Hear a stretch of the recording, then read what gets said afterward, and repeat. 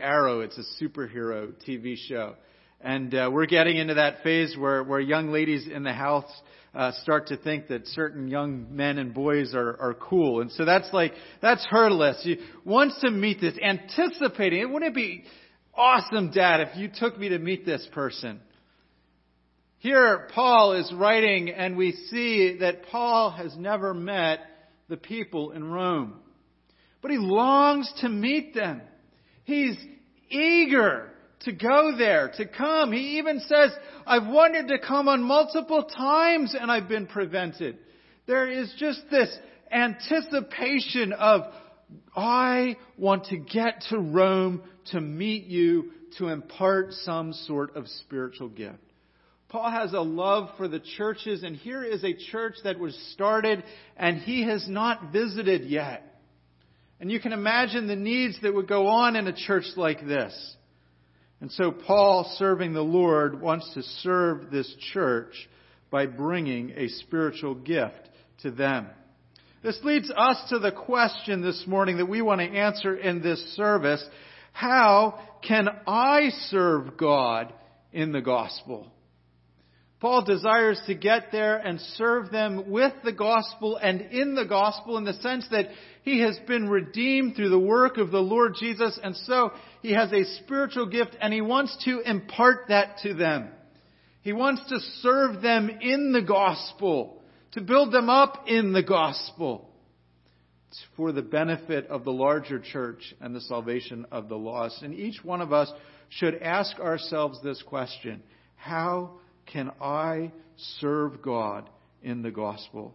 Oftentimes as a pastor, I'll occasionally get variations of this question. Something like, Pastor Tim, what can I do for the church? Or how can I serve? I remember when we were in Mount Pocono, there was a dear, sweet old couple. The husband has since gone on to be with the Lord. And I remember them asking me one time, Pastor, what can we really do? There's not much we can do. He actually had trouble walking. He'd have to park in the handicaps parking and walk with a walker. And when it was icy, it was a struggle. So they weren't going to get down and go to the children's church and get down and play with the kids and do the ministry to the children, because they themselves could barely get up and move around.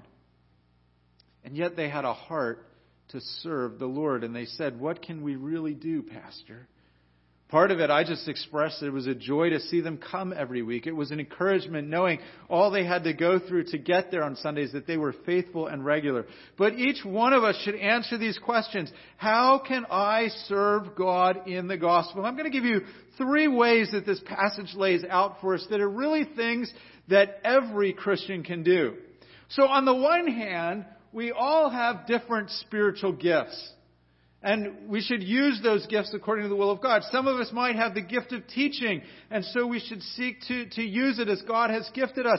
Others of us might say, I can't talk in front of people, but I'm really good at serving behind the scenes. I'm really good at prepping food. I'm really good at changing little kids' diapers. I'm really good at fixing things. All of those things might be gifts from the Lord. But in this passage, we're talking really about things that it doesn't matter what your spiritual gift is. Each one of us can do these things and impart a gift to the church.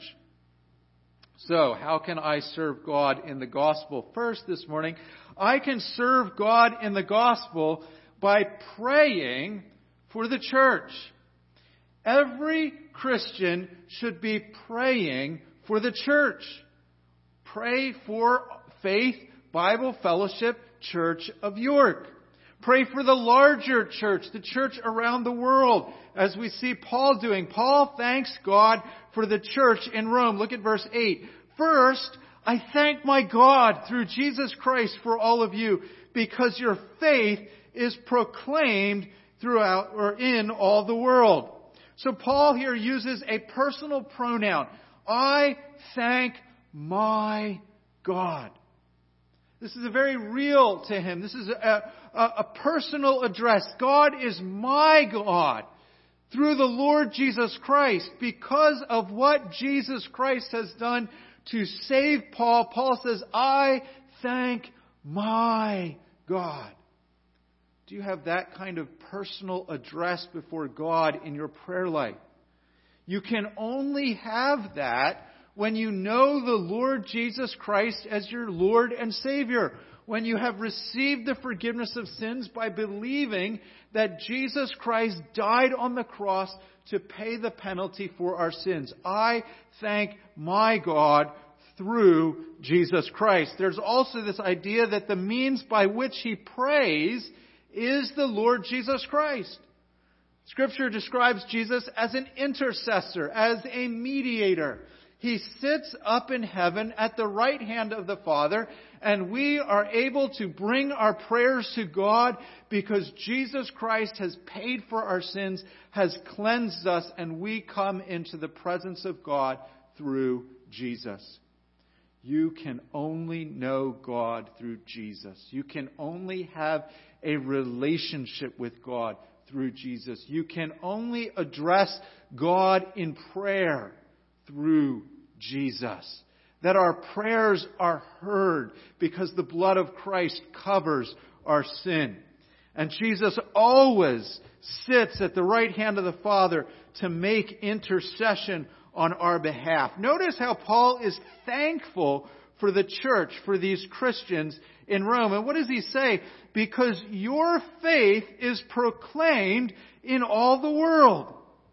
You can imagine what this might have looked like as Paul is going around to the various churches, planting them, and people are traveling from around the Roman Empire. We know, for example, that Paul met Priscilla and Aquila, who had come from Rome when the Emperor Claudius kicked out all of the Jewish people. And this Priscilla and Aquila were Jewish Christians, Jewish believers in Jesus the Messiah.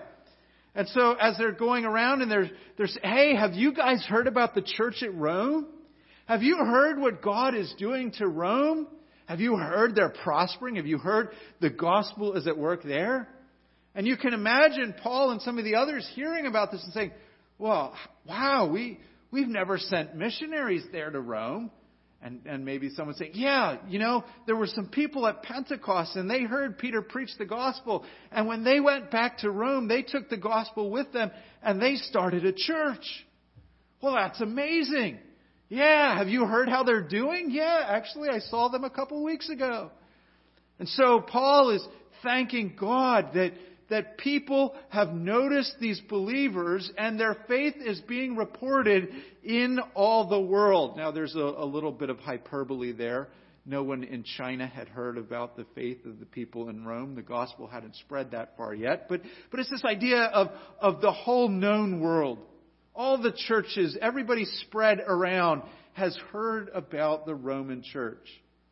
We sometimes forget in a day and age where we have cars how difficult travel would have been in the ancient world. It takes me an hour to get to my grandmother's house up in Fleetwood. If we had to walk it, it would take probably a day and a half, maybe a day. Depends if we have to lug the kids with us, right? They walk slower.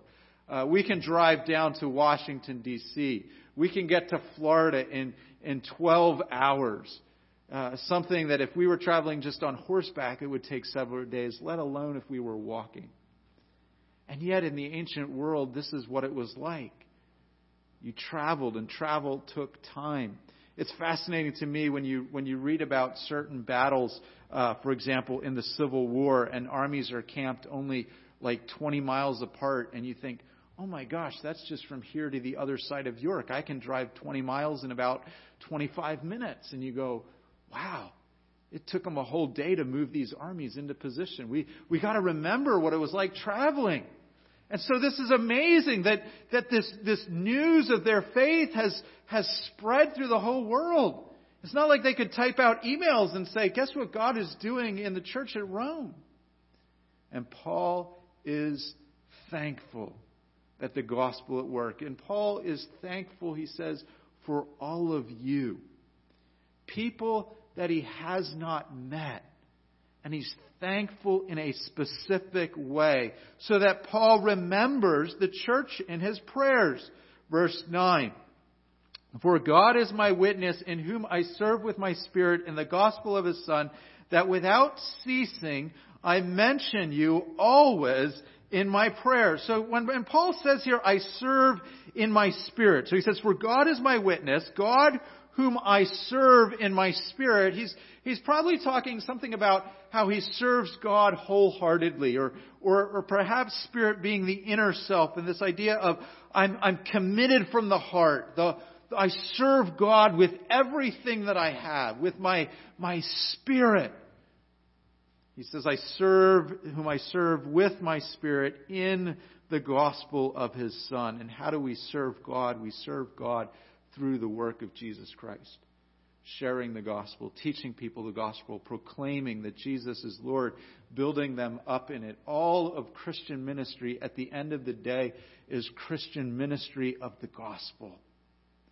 Of encouraging people to believe in the Lord. Once people have believed, strengthening them in the Lord, discipling them, teaching them to do all that Jesus has commanded. It all flows from who Jesus is and the gospel through which we are saved. And so he says that without ceasing, I mention you always in my prayers. This is Paul's way of saying, I regularly, continuously, constantly am praying for you.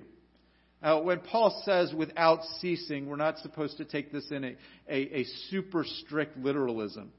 Paul was not superhuman. He had to get some sleep every night.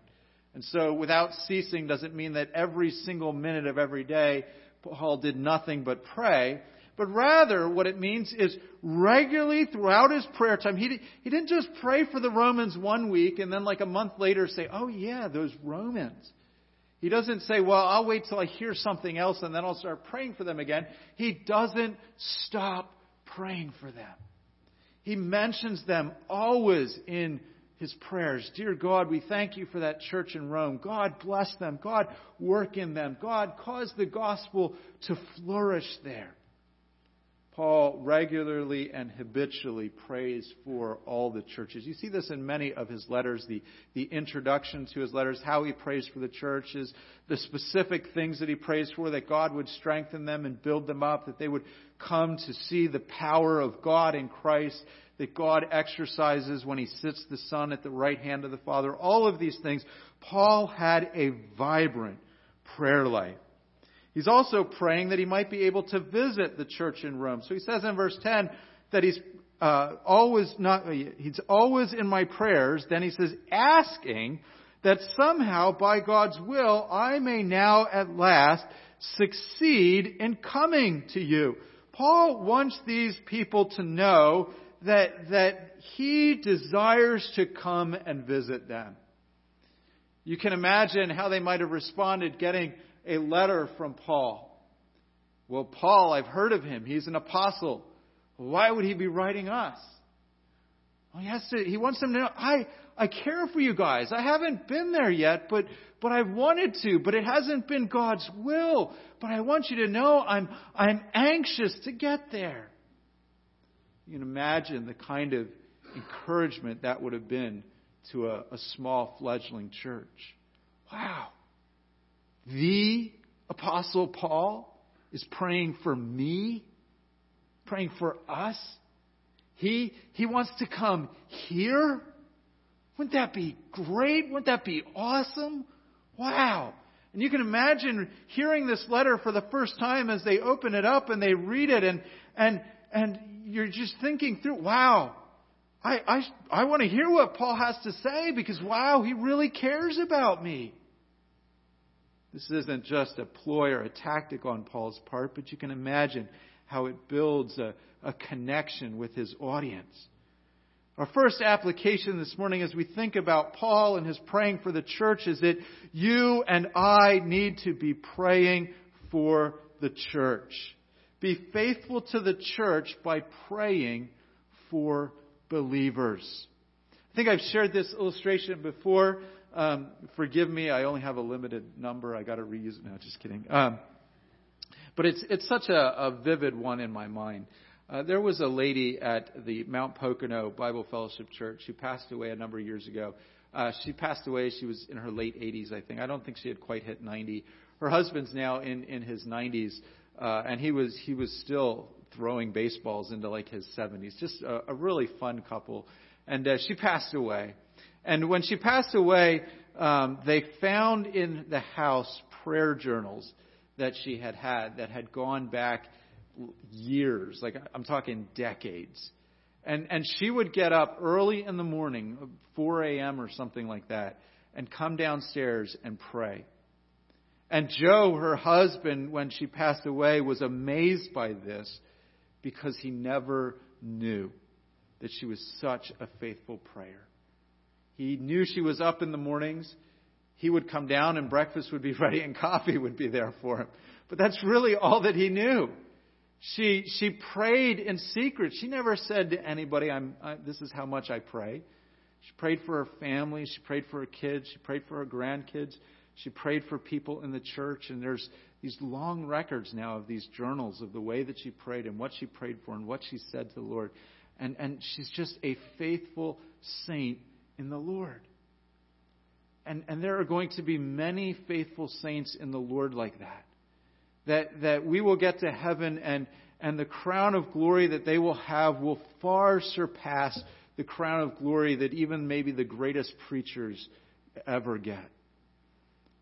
No one saw their big ministry. She didn't have a website. She didn't go around to conferences and do the ministry circuit.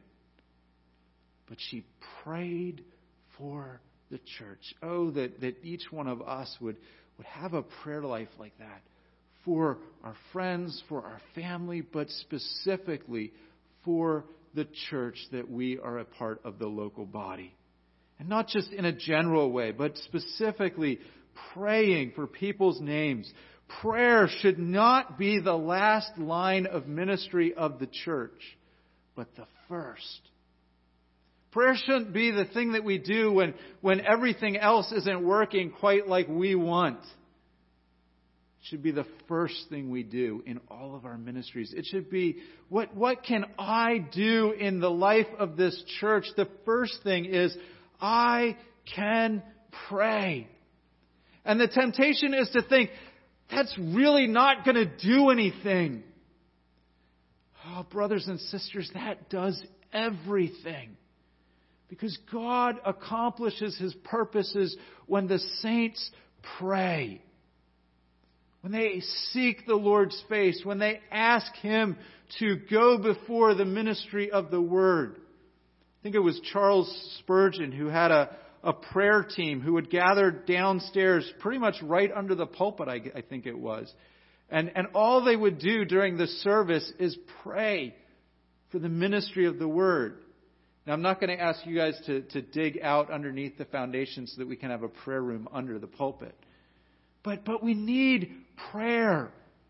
We need to pray for one another. 2 ways that you can do this. One, just grab the prayer sheet every week. If you come to prayer meeting, that would be awesome. But if you can't make it to prayer meeting, when you come in on a Sunday, just grab the prayer sheet. See what kind of things we're praying for. Stick it in your Bible and pull it out when you do your devotions every day. But even better, take the church directory and pray through the church directory. Maybe take 3 names a day. You can even write it out so that in groups of 3 if you want. And check them off as you go, and then go back around and do it again. But pray specifically for the people that gather with us on Sunday mornings. Pray for missionaries. Pray for other churches. Pray for places where the gospel would spread. Pray for churches like places in Tanzania where we know missionaries there, but we don't even know the church there. Just as Paul doesn't know the Romans. But the big takeaway, pray for our church. We want God to work. Do we ask Him? Do we ask Him? We're not going to have love. We're not going to have community and real Christian friendships if we are not a people that pray for each other by name. By name. That's the first thing each one of us can do to serve God in the church. The second thing this morning that we can each do, I can serve God by encouraging someone in the faith. So one of the reasons Paul wants to go to Rome is to impart to them a spiritual gift, to have mutual encouragement that will go on. You know what it costs to encourage someone? $0. It's a wonderful gift. If you're a penny pincher, if you look for cheap things, you know what it costs to encourage someone? You can splurge and buy a card for a couple bucks. But encouragement, you know how it is when you get encouraged, when someone says something nice to you, that means more to you sometimes than if someone would have given you a $25 gift card. Because it says, wow, they noticed me. Wow, they saw I was going through a bad time. Encouragement can be the lifeblood of a church, energizing us. Paul wants to come to impart a spiritual gift to the church. Look at verses 11 and 12. For I long to see you, that I may impart to you some spiritual gift to strengthen you. That is, that we may be mutually encouraged by each other's faith, both yours and mine. What is this spiritual gift that Paul wants to impart? I think that Paul, being an apostle, and that really is his calling and his gifting, the spiritual gift that he wants to impart to them is the ministry of the gospel in their midst. He wants to bring this young church the gospel. Not that they aren't believers, they are believers. They've received the Lord Jesus Christ. But you can imagine being in this church far away from the other groups of churches that are much more central to Jerusalem. You can imagine the distance. You can imagine some of the struggles. You can also remember they don't have yet a copy of the New Testament. It hasn't been written. So if they have the Scriptures, they have the Old Testament. And they're preaching it, I'm sure, and they're teaching it. But Paul needs to bring them up to speed, so to speak. Make sure they understand the ins and the outs of the gospel and what it means. You think of the problems that the early church had, like in the Galatian churches, thinking that salvation is by works of the law. Paul wants to make sure that this Roman church is inoculated. Just like a doctor might treat a disease, perhaps Paul wants to go there to make sure that they get the vaccine so they don't come down with the disease. And he addresses some of those things in his letter. What would it be like if we were let's just put it in our imagination here for a second, if we were a very rural church. Let's say we were a small town. I'm talking like 1,000 people in our town, and the next town is at least a 75-mile drive. And we were a small church, and we didn't have a regular pastor. And we had a few people that maybe got up and taught and shared the word from here to there. But then you get a call, and a couple people from another church say, hey, we'd like to come out and just minister with you a little bit. We want to encourage you. We want to come and just share some things with you and just bring you the Word of God. And suddenly someone willing, who's had some training and such, is willing to come. How would you feel? Like genuinely? Wow, somebody remembered us. Wow, we're not out here all by ourselves. Wow, we're gonna get a special speaker. How great is it that Paul is coming to share the gospel with them? We need to think about the structure of Romans then, or the purpose of Romans with this in mind. You think about all of the rich doctrine that Paul imparts. And some of us we love doctrine. We love teaching. We love getting into it and feeding on it. And this is awesome. And this is amazing. And myself included, I'm kind of a nerd when it comes to this stuff. I could talk to you for 3 hours about something in Romans. And my wife says I talk in circles and repeat myself. But I get into it. But we need to remember, why does Paul do this? He does it to build up the church. All of doctrine is to serve and nourish the church. See, the temptation is, and at least for me, maybe if it's not for you, well, good for you. But the temptation is that we can get all intellectual with these things. We can discuss them and debate them. And it is good to discuss them. And it is good to feed on God's Word. And it is good to study and talk about it. But it also needs to translate into building up the church. Why does God give us the Word of God? It's not so that we can just become smart intellectuals. It's so that we can be made alive. So that we worship God and serve God and build one another up. Particularly those of us who love theology. Theology serves the church. I shouldn't love doctrine apart from loving the church and what God does in the church through the right teaching and proclamation of the doctrine. It's never an either or. It's never, well, you have your doctrine or you love the church. And so the solution is not to swing out to the other side and say, well, I'll just love the church and I'm not going to worry about what the church teaches. That's not right either. But notice what Paul's goal is. I want to impart a spiritual gift. I want to lay out these truths. I want you to be rooted and grounded in the gospel. Why? So that we may be mutually encouraged.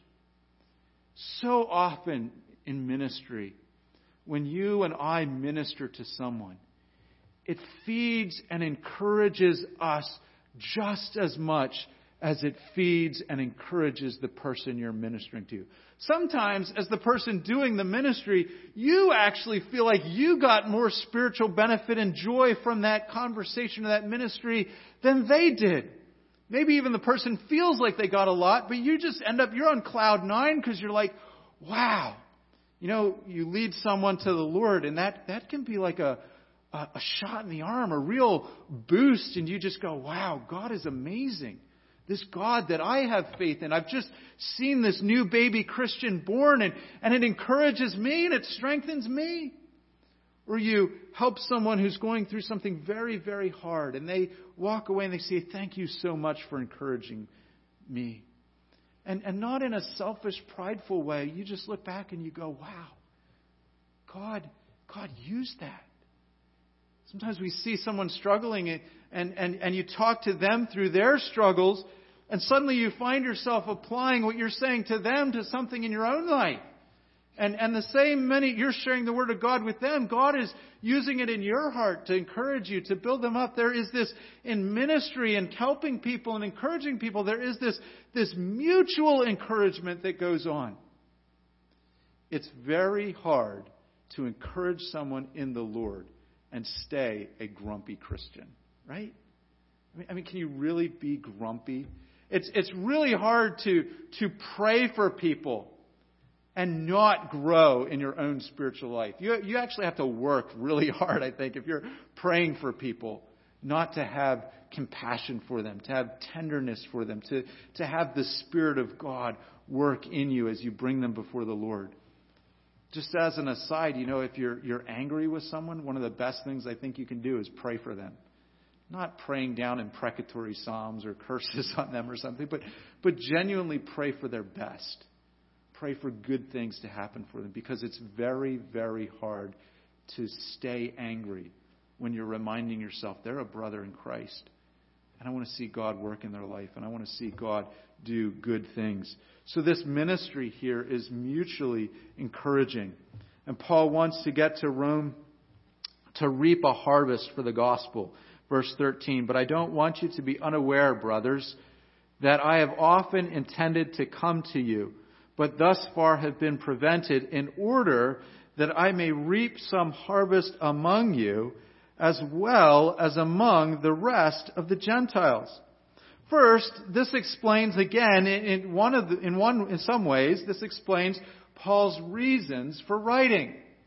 He wants to come. He wants to do ministry. This is sort of like prepping the ground before he gets there. He's writing the church a letter. He wants them to know why he intends to come. He wants them to know, I've wanted to come for a long time. This maybe would keep people from being like, oh, who's this Paul think he is coming to our church? Well, now he shows up. He wants them to know, hey, I love you guys, and I've been wanting to do this for a long time. You know how it is in maybe in your family when someone continues to miss Christmas or those holidays, and they just send you a little note or say, "Oh, I'm so sorry, the kids got sick this time," and you're like, "Okay, well, you wanted to be there. I understand." And this is the same sort of thing with Paul. He wants to come. I've often been intended to, but I've thus far been prevented. Why does he want to come? In order that I may reap some harvest among you, as well as among the rest of the Gentiles. I take this here to be the first among you, as he wants to reap a harvest of the gospel inside the church. Now, this is a true church. These are genuine believers. How do you reap a harvest of the gospel in the church? In the midst of believers. Why would you come to a church and share the gospel with the church? Doesn't the church have the gospel? Yes. A true church has the gospel. And Rome, at this point, is a true church. They've heard it. They believe in Jesus. But they need to grow in it. And the way that we grow in our faith, the way that we grow in the gospel, we don't just move on to bigger and better things. Well, that gospel is just what we give the little kids when you first start out. No, you grow in the gospel. You understand it more. You continue to see Jesus as this amazing Savior. Bigger and better, more awesome, if I can say it that way. You grow in your marveling at who He is.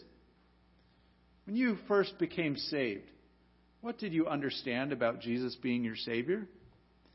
Probably just the basics. I'm a sinner. Sin separates me from God. It leaves me condemned to hell. Without Jesus, I will die and suffer eternally. Jesus died on the cross, saved me from my sin. If I believe in Him, I receive the forgiveness of sins. If you believe that, you're saved. That's the gospel. But then as you begin to walk in your Christian life, you find out that you still are having struggles with sin. So what do?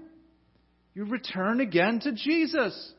You find out, as Paul says in Romans chapter 6, that we've been baptized into Christ Jesus, that we have died to sin so that we might live to a new life. He encourages them to be slaves to righteousness. We call this the process of sanctification. It's growing in your Christian faith, looking and living more like Jesus in how you behave and how you act. That is the fruit of the gospel. When you first get saved, probably no one said to you anything about the big words like sanctification. Justification by faith. How many of us heard that the moment we first got saved? Probably not very many, and that's okay. But as you begin to understand what Jesus Christ did on the cross, you begin to understand that putting your faith in Him, you receive a gift of righteousness. And so it's a legal term. You are justified.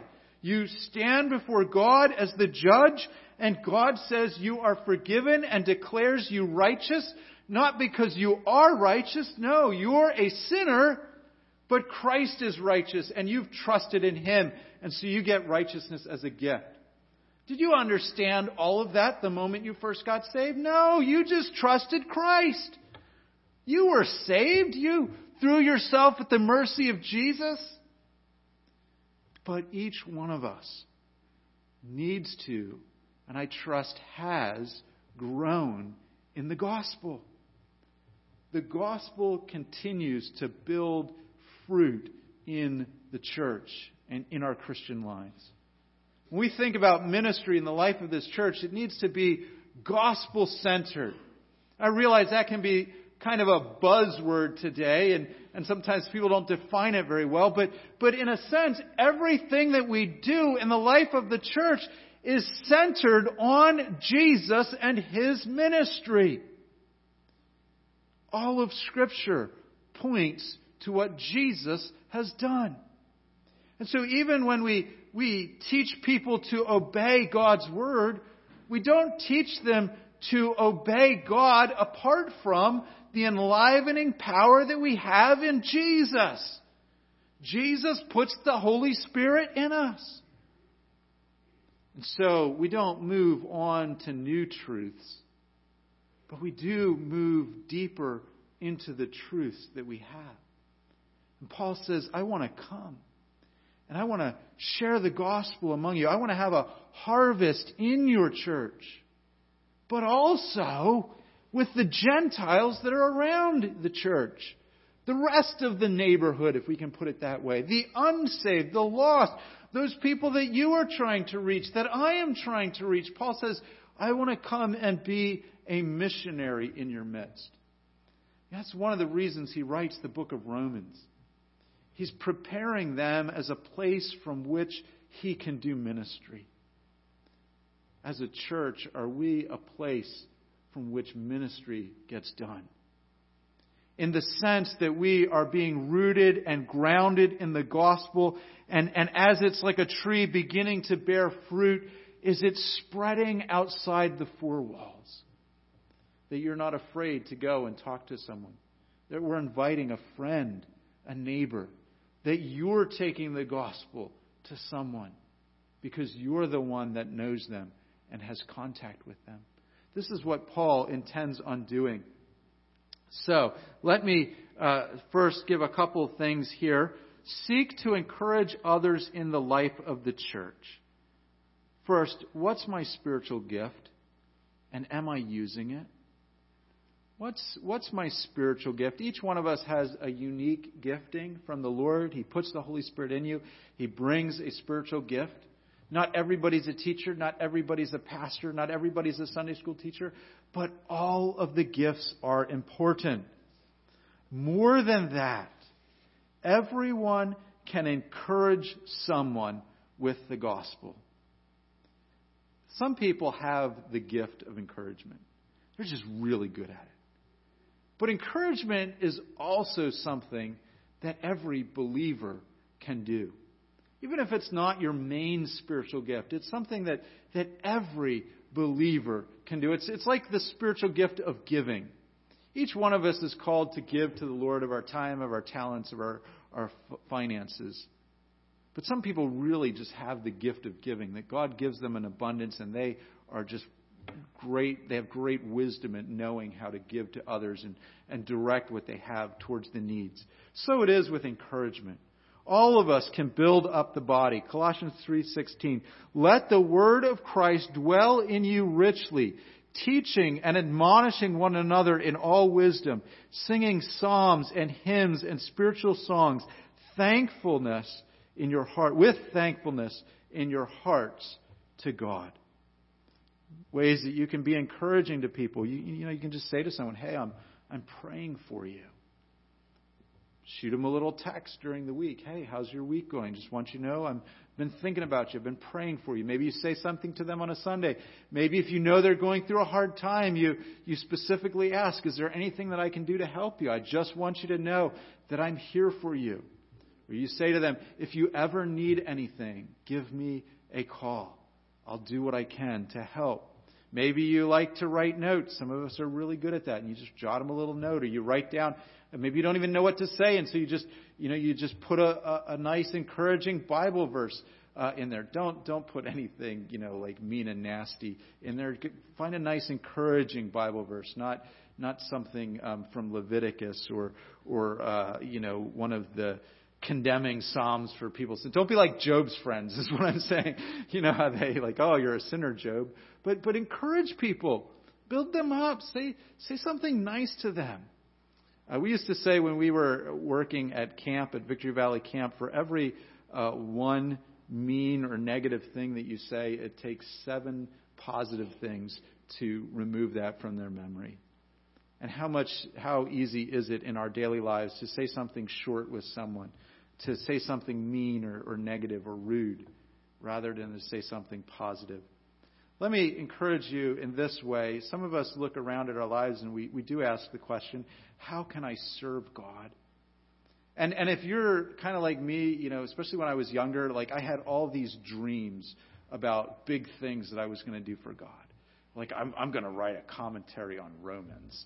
That was, I think, actually one of my dreams at one point. And I'm going to have this. Wouldn't it be awesome if I was one of those guys that gets called around the country to just be a speaker? That would be so cool to travel and we can, I want to, maybe some of you, I want to be the missionary who takes the gospel into all of these dark places, whether it's physically or spiritually dark.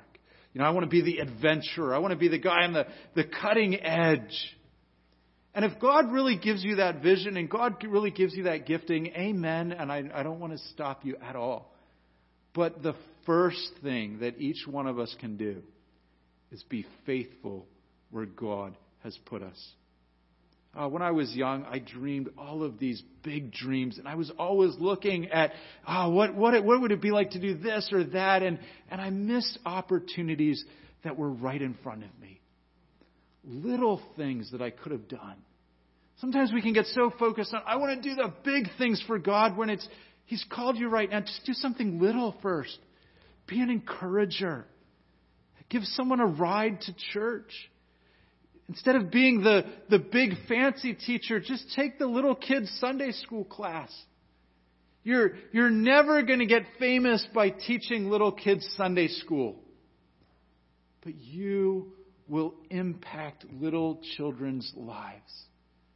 I still remember some of my Sunday school teachers from when I was a kid and some of the things that they taught me. I remember winning the Bible drills too, but that's another story. But none of them were famous. None of them had big ministries. By human standards, none of them did amazing things for God. None of them published children's books. But they served faithfully. We need a vision for serving God in the church. It starts, in a sense, with the small things. If God raises us up to do big things, amen. But we need to focus on being faithful where He's put us. Faithful. Jesus even says, the one who is faithful with very little is also faithful with much. The one who is dishonest in very little is also dishonest in much. In the parable that He tells of the servants who are given talents and gifts, at the end when they're judged, He says, well done, good servant, because you have been faithful in very little, you shall have authority over 10 cities. God isn't impressed when we try to do big things for God. God calls us to be faithful. If God raises us up in unique ways, that's on God. Praise God. But what can I do now? Be faithful where He's put you. Who can I pray for? Look around the room. Who can I pray for? Who can I encourage?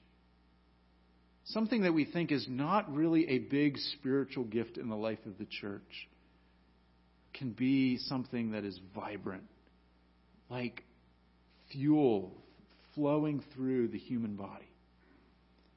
And then finally, who can I evangelize for the gospel? Paul's goal is to get to Rome to share the gospel. That's where verse 14 and 15 ends. He's called to be the apostle to the Gentiles, to share the gospel with as many lost as he possibly can. And it's fascinating how he says, I have an obligation to do this, to minister to Greeks and barbarians, to wise and foolish. And then he says, I am eager to come to Rome. Just as one last thought, duty can be delight. I have an obligation to do this. But I'm eager to serve the Lord. We have an obligation to share the gospel, the Great Commission. But are we eager? God has given us the gospel. It builds up the church and it reaches the lost. 3 things again. What can I do to serve the Lord? 1, I can pray. 2, I can encourage. 3, I can share the gospel with somebody who's lost. Let's close in a word of prayer. Our gracious God and Heavenly Father, Lord, we pray that you would speak to us from your word, that we would delight ourselves in you, that you would continue, as you have already done, to work the gospel in this church, that we would love one another, that we would welcome friends and new faces and have a genuine Christ-like love for all. That is a work of you in the midst of the body. Let us be encouragers. Help us most of all to reach the lost with the gospel, to be willing to share, to be willing to talk to people, to be willing to describe what Jesus has done and why he has done it, and invite them to believe in the Lord Jesus Christ. We just pray these things in your Son's name. Amen.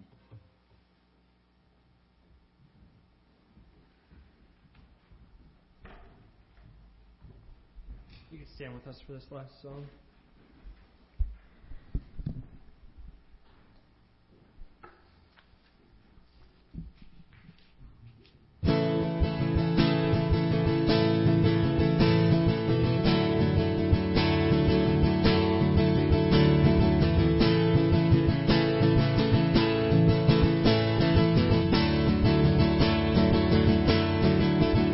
I stand amazed in the presence of Jesus the Nazarene, and wonder how he could love me, a sinner condemned unclean. How marvelous, how wonderful, and my song shall ever be.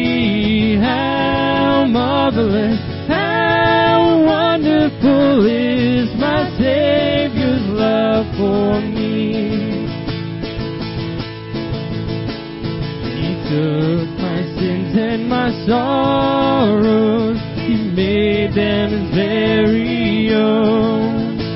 He bore the burden to Calvary and suffered and died alone. How marvelous, how wonderful, and my song shall ever be. How marvelous, how wonderful is my Savior's love forever. I will sing your praise, Jesus risen King. Oh my God, I stand amazed that you love me. And when with ransom and glory His face I at last shall see, 'twill be my joy through the ages to sing of His love for me. How marvelous, how wonderful, and my song shall ever be.